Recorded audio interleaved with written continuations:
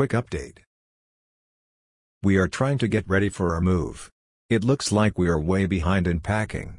I'm starting to worry that the movers will arrive and the house will be full of loose stuff that will cost a fortune for the movers to pack for us. To make matters worse, my vision has deteriorated substantially.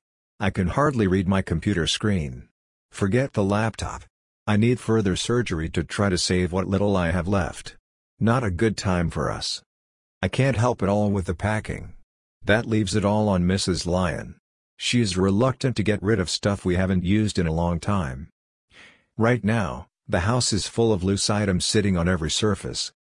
I'm considering hiring movers to come in sooner to just pack things. We have to be out of here shortly. It will exhaust savings to do this, but we may have no other choice. Meanwhile, sex and BDSM are not happening. I have a chastity device to review, but can't get to it because of the chaos here. This is one of those times when I'm in over my head. I've never had so many physical issues before. Dealing with them takes time for doctor visits, etc. We can't afford to delay our move. We are paying rent for 2 houses this month. We can't afford to do that in March. Anyway, just wanted to give you a quick update.